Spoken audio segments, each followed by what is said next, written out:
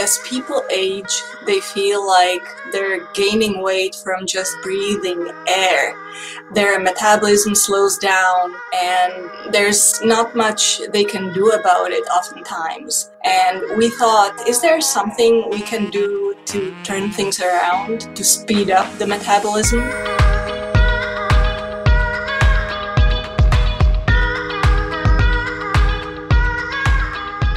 Well, hello there, and welcome to the Exam Room Podcast, brought to you by the Physicians Committee. Hi, I am the weight loss champion, Chuck Carroll.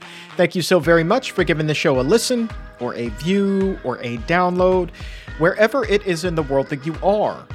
We appreciate the fact that you are here. And you heard it right there at the top. The question is, what can be done to speed up metabolism as we grow older? Well, a new study on this is making worldwide headlines, talking about vegan diets and metabolism and weight loss. And the author of this study is here. The lead researcher, as a matter of fact, she is here to discuss these groundbreaking results. And I'll tell you, this study was such a big deal here at the Physicians Committee that the morning that it came out, the entire staff received an email from Dr. Neil Barnard. And it was his assessment that really sums everything up. He wrote, and I quote, that the diet really is great for weight loss. And now we know why. And he took it a step further and he said, we can also see why it is so effective for tackling diabetes. And we're going to get into all of that today when I speak with Dr. Hanna Kaliova. She is here to discuss her major study that was just published in JAMA. And it is the deepest dive yet on plant-based diets and weight loss. Now, some phrases that you will hear during the show: the thermic effect of food and after-meal calorie burn. They are why plant-based diets really give you a leg up on weight loss. And these findings are so enormous as we try to tackle this global obesity epidemic. Super promising. I mean, think about this. Right here in the U.S., not on a global scale, but on a national scale, here in the U.S., more than 42% of adults are obese, and millions of others are overweight. So Dr. Kaliova's study truly has major implications for righting that ship and steering us toward a healthier future.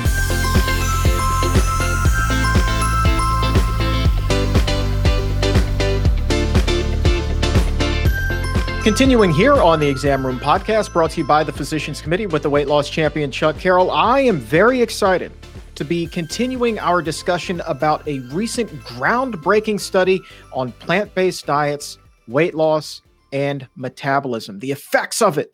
And the lead researcher of that study is joining us today. She is Dr. Hanna Kaliova. Thanks for taking the time, Dr. Kaliova. Thanks so much for having me, Chuck.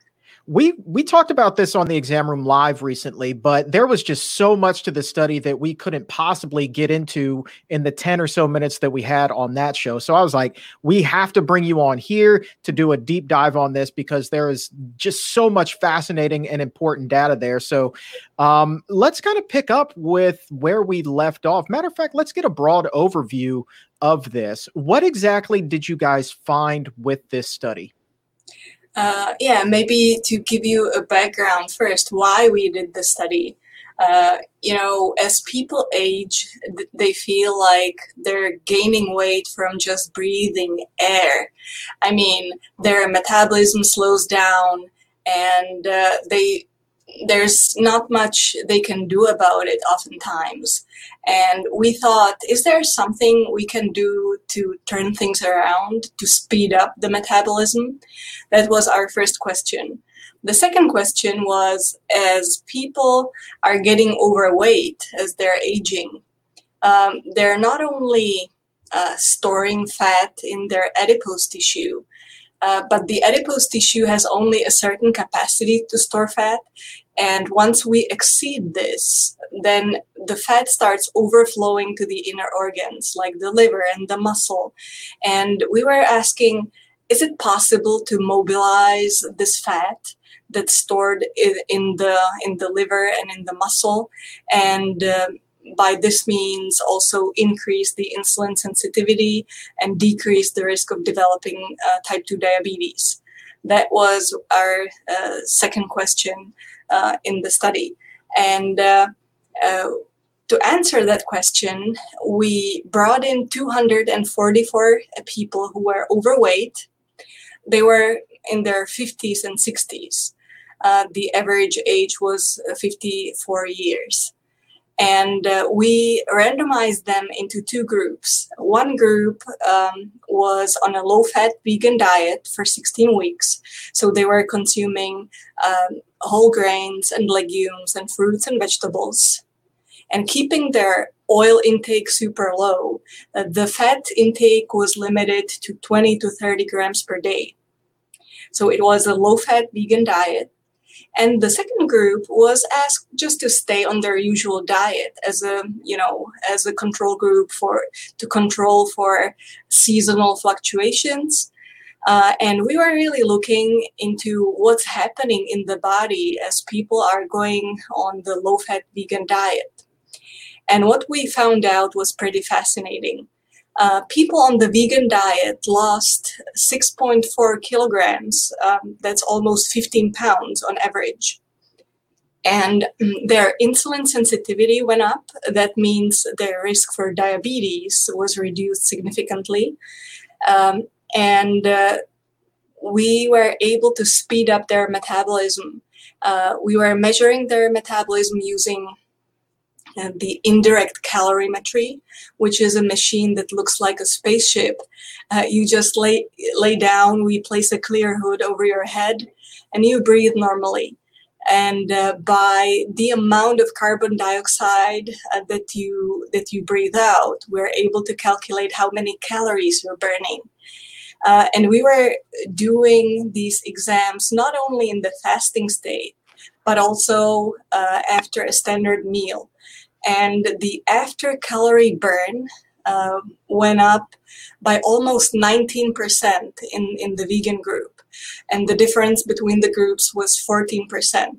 And this is happening after each meal. After each meal, you're releasing some energy in the form of heat.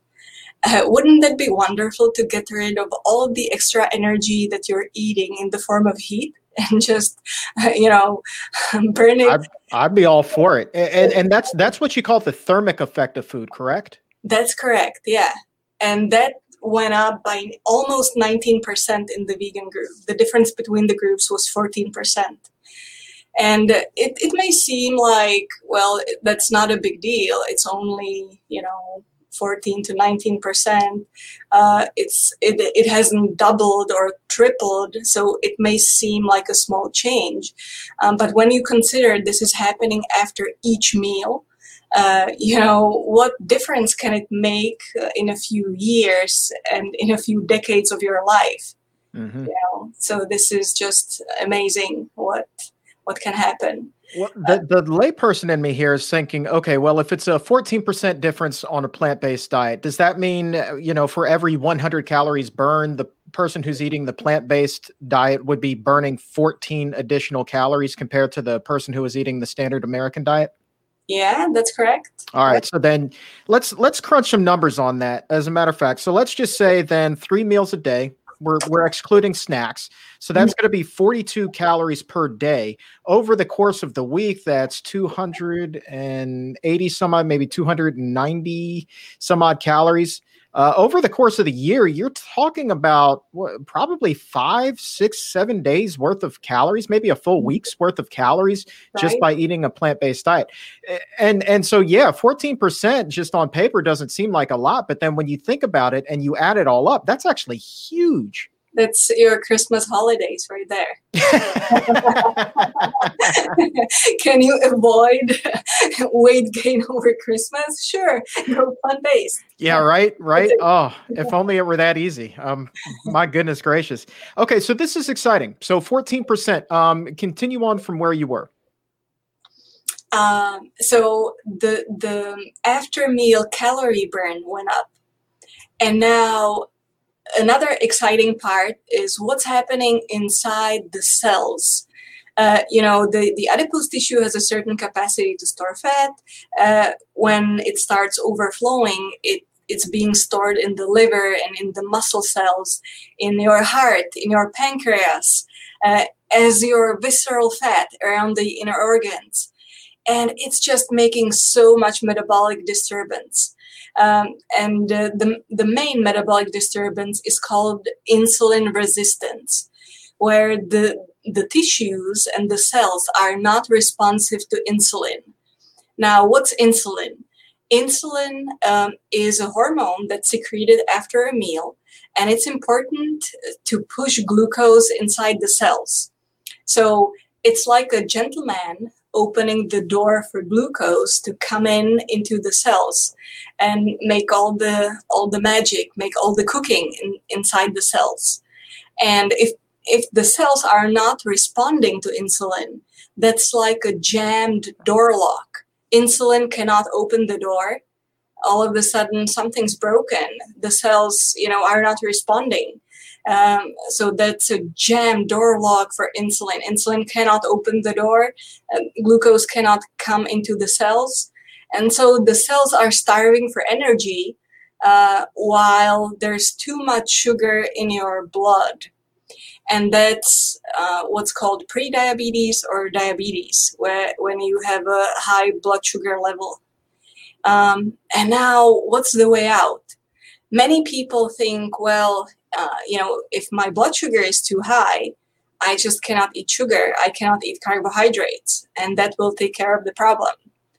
Well, it will help manage your blood sugar, but it will not really address the underlying issue. The underlying issue is not having too much sugar in your body, but it's having too much fat stored inside the liver and in the muscle. And that's why the cells are not responding to insulin and glucose cannot come into the cells. So the solution is getting rid of the extra fat that's stored inside the liver and muscle cells. And so that's another important aspect that we were studying and exploring in the study. Is a low-fat vegan diet able to reduce the amount of fat that's stored inside the liver and muscle? And the answer is yes, and even more than we thought. The muscle fat content was decreased by about 10%, and the liver fat content was reduced by 34% in only 16 weeks. Wow. And I need to mention that there's no specific medication for fatty liver disease. So diet is one of the most important recommendations for fatty liver disease. Mm-hmm. And, not every diet is able to bring down the liver fat content, but a low-fat vegan diet is, and it seems to be super effective. How many people would you say have fatty liver disease? I would imagine that number is relatively high given the obesity rate. The estimate is somewhere between 30 and 40% of the population, mm-hmm. of the adult population. And what exactly are the risks that are associated with fatty liver disease? So what kind of damage can that do to the body? So it disturbs your metabolism, and you are at a higher risk of developing metabolic syndrome and diabetes. But it also increases your cardiovascular risk. You're at higher risk of dying from a heart attack than someone who doesn't have a fatty liver disease. So it's really important to take care of your liver and keep your liver clean without the extra fat. And I want to talk a little bit more about diabetes because one of the things that interests me about this study and the benefits of a plant-based diet overall are the effect of healthy carbohydrates. And typical wisdom in this country when it comes to diabetes is to remove as many carbs as possible from the diet. But in this particular study that you conducted, it was the control group that was eating the plant-based diet ate an abundance, carbs upon carb upon carb. Talk to us a little bit about that. Yeah, this is a fascinating question. Let me start with fiber and the importance of fiber for diabetes. While for general population, fiber intake somewhere between 30 and 35 grams per day reduces the risk of dying from any cause by 15%. In people with diabetes, the risk is cut down by almost a half by just eating enough fiber. And the risk of dying from cardiovascular disease is reduced by 40%. So 40.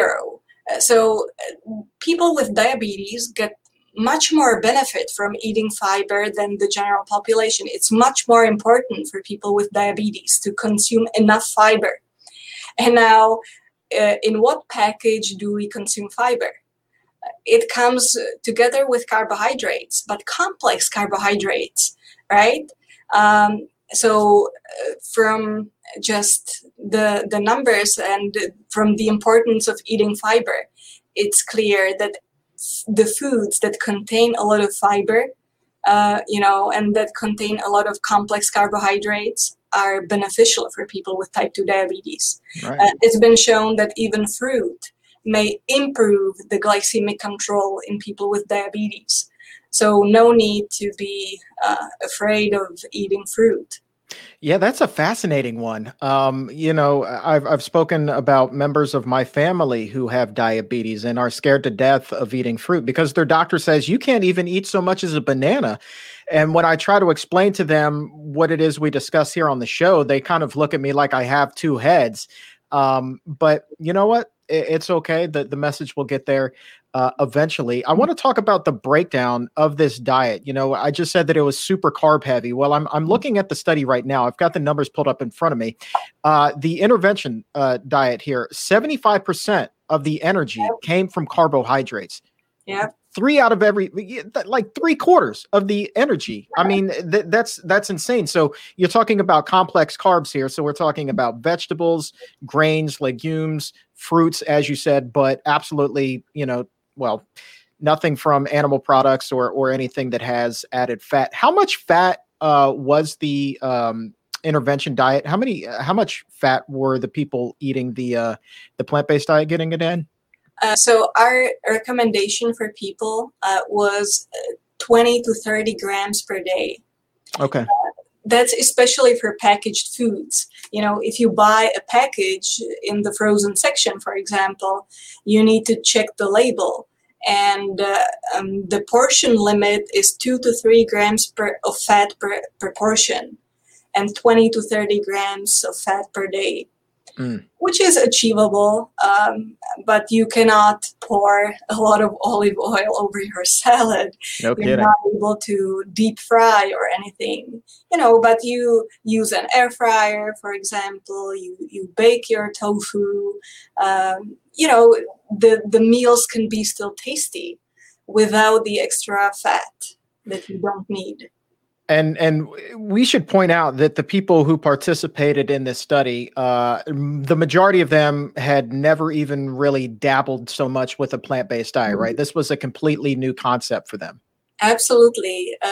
Being on a vegan diet was an exclusion criterion. So the plant-based diet was completely new to these people.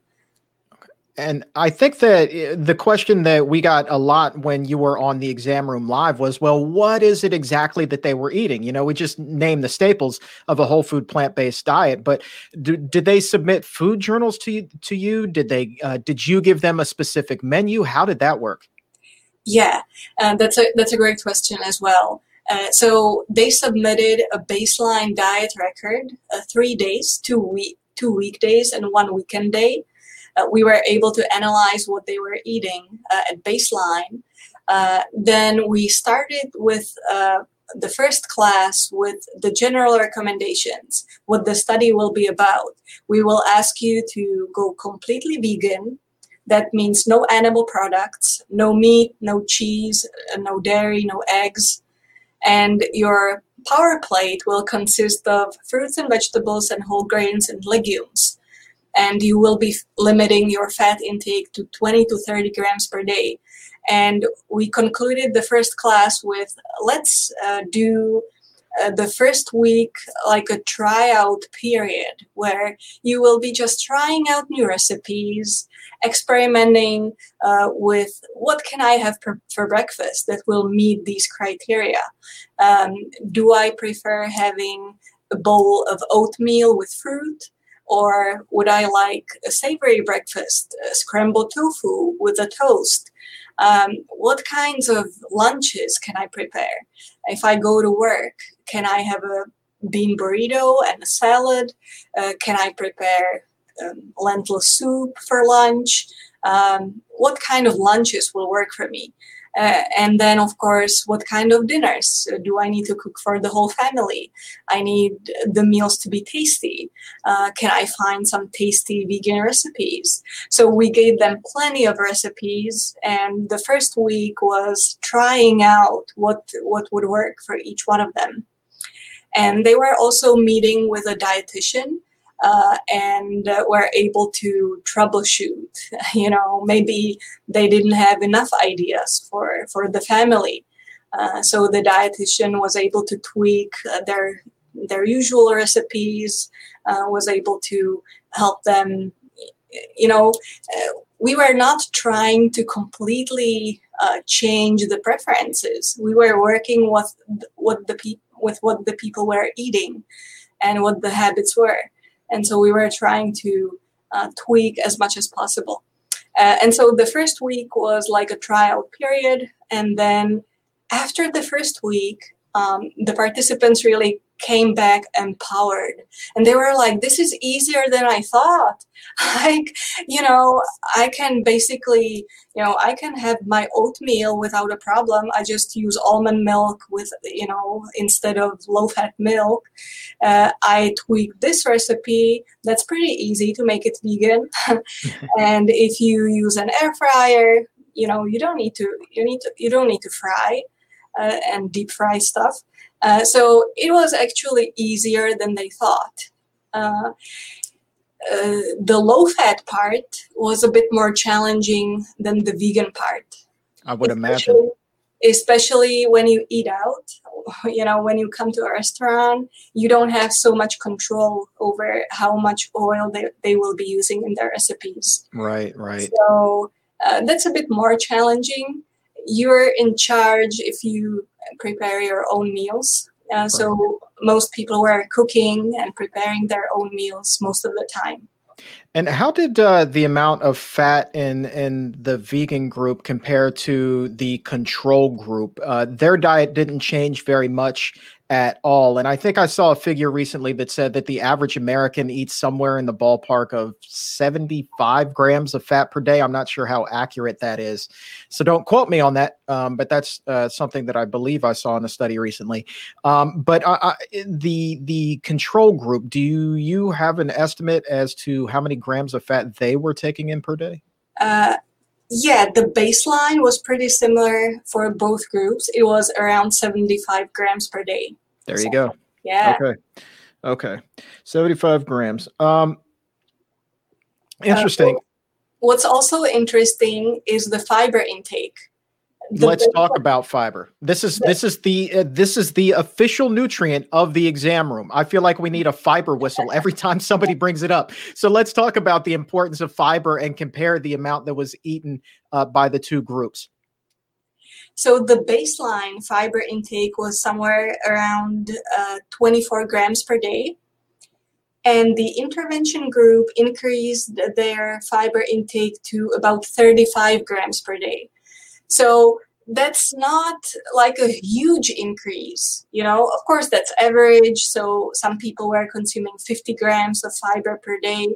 But still, the average increase is not dramatic. So it's not that you would have to eat a huge amount of food. By switching over to a plant-based diet, when you're substituting all the animal products with plant foods that contain fiber, your fiber intake will just go up by itself without any special effort. And how much can you attribute the increased after-meal calorie burn to fiber specifically?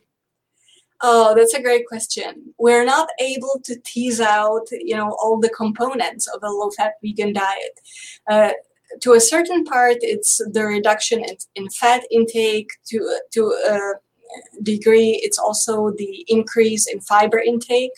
It's just the whole package, and we're not able to say how much we can attribute to fiber.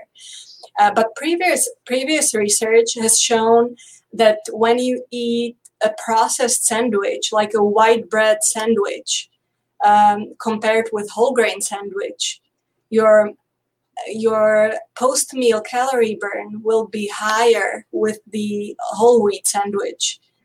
So the fiber plays some role for sure. We just don't know how much it was playing a role in this particular study.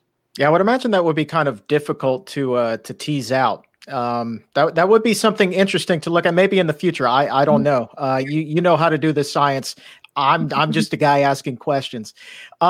Let's talk about the exercise component here, because I think that a lot of people also were like, well, the control group, they probably weren't exercising either, but the vegan group, they were probably running for miles every day. Mm-hmm. So was exercise put on the vegan group's menu as well, or did they stay the same in that department as well? So we asked all the participants to stay on their usual exercise routine in both groups, and there was no difference between the groups. So exercise, didn't play any role. Interesting. Just out of curiosity, the control group, did they kind of, I guess, automatically or psychosomatically lower their calories as well, just because they knew this was a weight loss study, and so they probably just, without even thinking about it, maybe took in a few fewer calories? Yeah, that's a great point. Once you start tracking what you're eating, once you have the feeling that you're in a study, that's exactly what happened. They cut down on their calories a little bit. Their average caloric intake decreased by 135 calories per day, which is not a whole lot. It's just a little bit, but it's definitely a part of being in a study. But again, over time, I mean, that would add up. And this is aside from the study. It's amazing what happens when you start to actually keep that food journal and keep a running tab of what it is that you're eating. Because I think a lot of us, we just don't even think about it until we see it right in front of our face and we crunch those numbers and you're like, oh my God, no wonder I can't fit into that old pair of jeans. It's interesting. Like, I honestly had no idea how much I was eating when I was overweight until I had lost all of the weight. And then that's when I was able to figure out, man, like I was eating 10,000 calories a day. Now that's certainly on the extreme, but I would think that a person who's eating 30 or 3,000 calories a day wouldn't be able to tell much of a difference in their mind compared to somebody who's on that 2,000 calorie a day diet. This is a great point, Chuck. Some people are consuming huge amount of calories, but still feel hungry and still feel the cravings for certain foods. In this study, we were not putting any energy limits. People were eating as much as they wanted. And the fiber fills you up. So what happened that people cut down on their calories automatically without, having to restrict themselves. They were not even feeling like being restricted in any way. And yet they were consuming less calories than at baseline. Another benefit of the plant-based diet, you don't have to count calories on that. The people whom I've spoken with who have lost weight with the plant-based diet and now are keeping it off long term, that's the biggest upside to it. They've done all of these different fad diets, whether it's Jenny Craig or Weight Watchers, where it's all about points or literally counting calories, every single calorie that comes in. You don't have to do that here, and that makes it so much easier. And you don't have to go hungry. Because when you start counting and you have brownies that are available, but the brownie's going to take up like 3/4 of your points for the entire day, well, you're still going to eat that brownie. You're just going to figure out a way to game that system and still stay within your point realm, but you're going to be hungry because of it. But if that stuff isn't even on the table, it just makes life so much easier. If you're hungry, you will be miserable, and you will not be able to sustain the diet in the long term. So being satiated is a big part of the success, and also making the meals tasty. You're not able to stick to a diet long term if you're just suffering through the diet. So you just need to set up yourself for success. Keep a lot of healthy options that will keep you satiated. Figure out what the tasty recipes will be for you.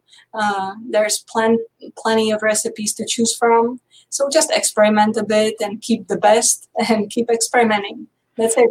Let's talk about the long term. I want to stick with that and actually go back to the after meal calorie burn. Was this a short term benefit? So it's like 14% during this 16-week study. But if somebody stays on this plant-based diet, do they keep that 14% bonus as long as they're on that diet, or does it start to wane over time? Yeah, that's a great question. We don't know the exact answer, but what we do know is from our previous studies, even 1 year after the study was over, people were still able to remain some of the weight benefits. Their weight was still down from their baseline before they started the study. So some of the benefits are sustained even over longer term. And the increased after meal calorie burn might be one of the possible explanations. We don't know exactly how fast it will come back to the original baseline, or if ever it'll come completely back if people change their diet again. So stay tuned for that. You study diabetes more than anyone else that I know. You are truly an expert in that arena. None of the 240 odd people who were in this study had diabetes. I believe even being pre-diabetic would disqualify you from the study here, correct? Yeah, we were not including people with diabetes. A few people had pre-diabetes. Okay. As you're pointing out, all the mechanisms that we're describing in the study are involved in diabetes development and also diabetes progression. So the next exciting study would be to explore these mechanisms in people with type 2 diabetes. And what did you see with the group who was pre-diabetic, who had those slightly elevated levels? Were they all able to return into that normal range? What kind of benefit did they get compared to the people who weren't in that pre-diabetic range? Yeah, their glycemic control was improved. I'm looking at the numbers here. Even for the overall, for the group, it was like borderline statistically significant. There was an improvement or a trend toward an improvement in glycemic control in the whole group. So even for people who are completely healthy, you can still improve. And just to hammer home the point, we did not see that same improvement among the control diet group, correct? Correct. No change in the control group whatsoever in glycemic control.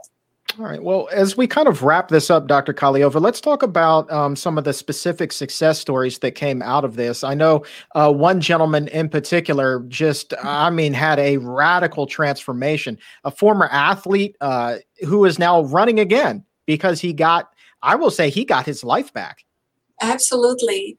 Yeah, he was a former athlete, but he gained so much weight over the last decade. And so um, he his blood sugar was a bit higher. He was in the pre-diabetes range. His blood pressure was high. His blood lipids were high. And more than anything, he just felt tired all the time. He was lacking energy. And his doctor told him, well, if you continue like this, you will develop diabetes, and I will need to put you on all these meds and eventually insulin. Unless you change something, this is how it's going to be. And that was a wake-up call for him. And he found out about the study. He signed up. And after 16 weeks, he lost about 30 pounds.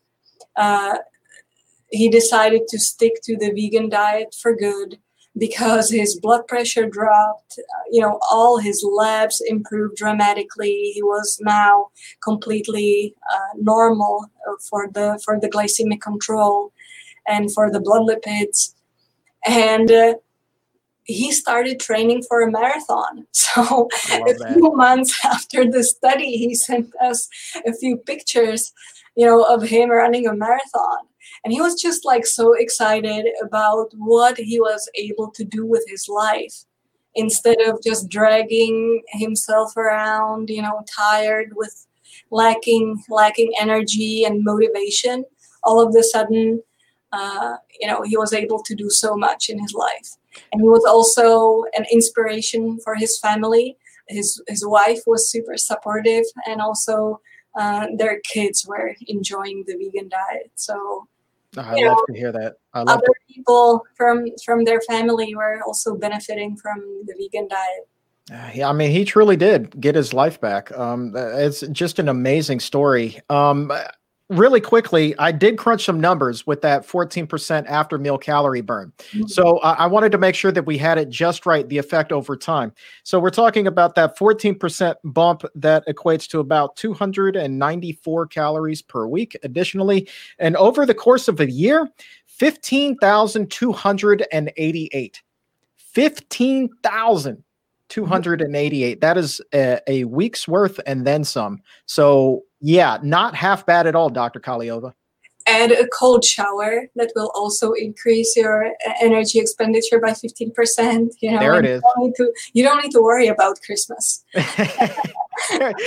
Hold on. You can't just throw that out there and not explain that in case somebody missed that episode. It turns out that if you take a cold shower, you burn calories. You burn calories. It boosts your metabolism. Refresh my memory. What is this study again? Exactly. A cold shower also increases your energy expenditure, and it activates your brown fat and activates your thermogenesis in a different way than food. But it has additive effects to your diet. But of course, you don't need to worry about Christmas if you're plant-based, if you're eating a low-fat vegan diet, right? No. Between the plant-based diet and taking a cold shower in December, I think you're going to be ringing in the new year happy and healthy. You also did a study. I mean, this must have been, we spoke about a study a couple of years ago on the show where I think you said that a cold shower actually boosts the immune system as well. Absolutely. Yeah. Huh. All right. So plants and cold showers, that is the key to long living right there. A long, healthy life. How about that? All right. Dr. Kaliova, is there anything else that you think we should touch on about the study? Anything that we've missed? Yeah, I just want to say, there's a lot of hope for anyone who's been aging, whose metabolism has been slowing down. It's never too late to start. Our participants were in their 50s and 60s. So this is a real life study. We were not working with only the young and the active. We were not cherry picking. These were people who needed the intervention and were benefiting from it. So I'd like to encourage all of you to, spread the word among those who might benefit from it also, because it's never too late to start. I love to hear that. It is never too late. And sometimes we do feel hopeless. We get up there in years. And I know, again, just speaking from experience, talking to members of my own family and extended friends, they get up there, 50, 60, even 70s. I've had conversations with people who are in their 70s about losing weight. And they're just like, my metabolism now is just so slow no matter what I do. And so now I'm super excited to be able to be like, hey, check out this study. All right, let's get that metabolism going in the right direction again. And age is but a number. So, Dr. Kaliova, thank you so very much for your time and conducting this study and bringing hope into the world at a time when we need it so desperately. So you are truly doing amazing work, and it is a privilege to have you here on the Exam Room. My pleasure. Thank you so much, Chuck.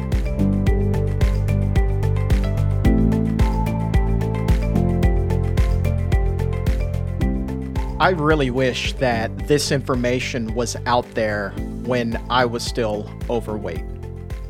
Maybe it would have made a difference. Maybe I wouldn't have yo-yo dieted so many times.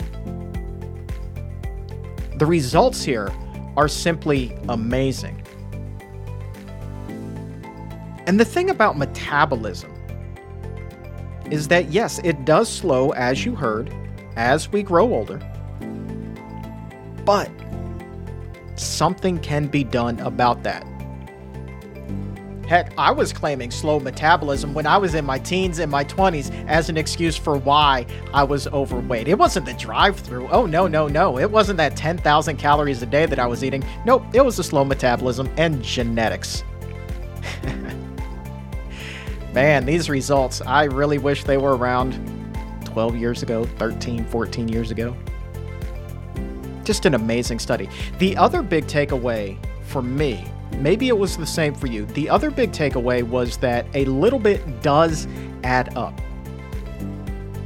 We talked about how many calories it equates to over time, that after meal calorie burn.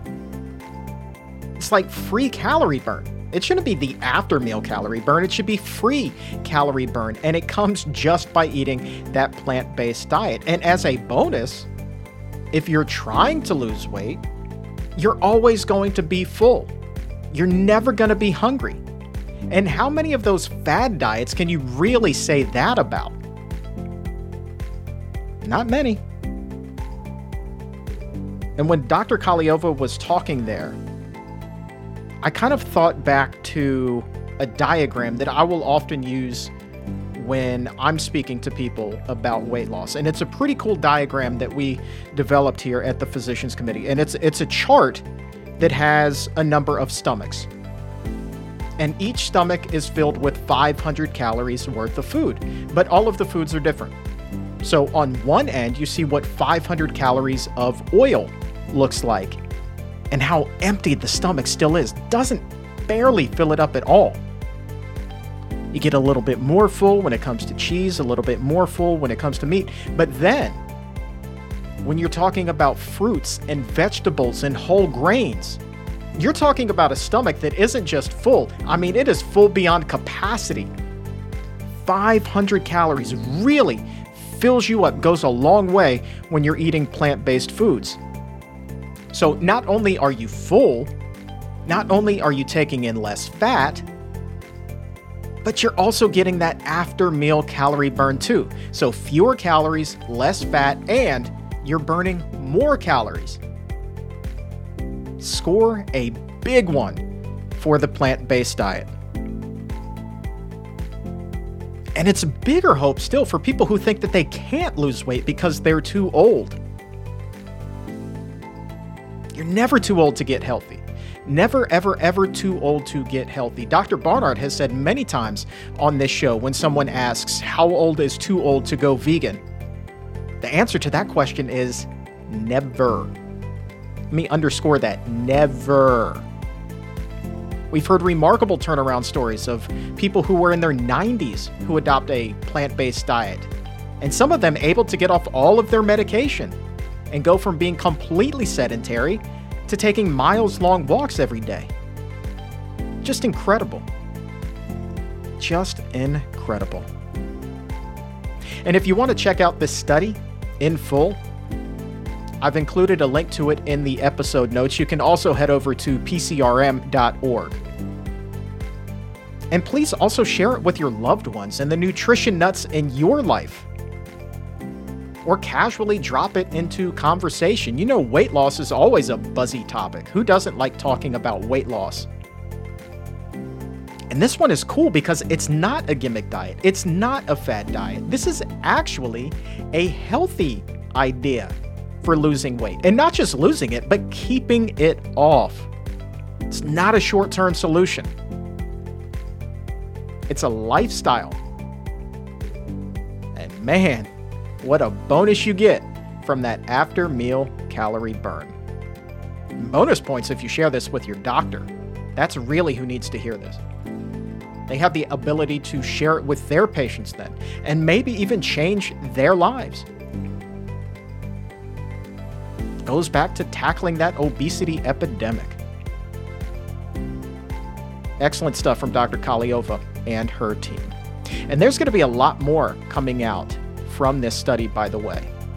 Dr. Barnard has already extrapolated a lot of this information. He played an intricate role in this study, and he's already extrapolated some information that looks at eating for your blood type. Does that even matter? Took a good hard look at that. Interesting results there. Got an opportunity to speak with him on the Exam Room Live recently to dive into those results, and we'll share them here on the Exam Room podcast in the very near future. Love this stuff. I absolutely love this stuff. All right, speaking of healthier diets and loving things, let's talk more about good news as we head to the Exam Room news desk and get a check on health headlines. And we start with big news out of New York, where plant-based options are now the law of the land in hospitals. Vegan options must be made available to patients receiving care there. That is according to a law that went into effect on December 6th. In New York, more than 1.5 million people have heart disease and diabetes, and those chronic illnesses account for 40% of all deaths in that state. So this is huge. And New York now joins California as just the second state to enact such a measure. And it's one that, believe it or not, is also heavily favored by patients, not just in New York, but here in the Washington, D.C. area. 83% of hospital patients in the nation's capital say they favor banning processed meat because the World Health Organization has classified it as a carcinogen. So the hospital patients, armed with the knowledge of that, they say, hey, let's get it off the menu. I want to eat healthier while I'm here trying to get well. Also, there's a new study that finds that patients with severe ulcerative colitis could benefit from adopting a plant-based diet. Researchers in Japan found a 76% reduction for the condition when the diet was combined with traditional medication. More promising, there were no adverse effects reported among those who adopted the plant-based diet. None that could be attributed to the food anyway. The authors of the study, those doctors, say that dietary changes should be included in the first line of treatment for the disease. Good stuff. If you haven't already done so, please also subscribe to the Exam Room podcast by the Physicians Committee on Apple Podcast or Spotify or Stitcher, wherever shows are available. And when you do, please hit that 5-star rating as well and leave a nice review, because every new subscription, every 5-star review helps get this information in front of those who need it the most. It helps us climb those podcast rankings, and the higher we climb in the ratings, the easier it becomes for people to find us. So please help us by subscribing and making the world a healthier place. I want to say thank you one more time to Dr. Hana Kaliova for joining us and sharing this amazing study here on the show. And for everyone here at the Physicians Committee, I am the weight loss champion, Chuck Carroll. Thank you so very much for listening. And remember, stay safe, take a stand, and keep it plant-based.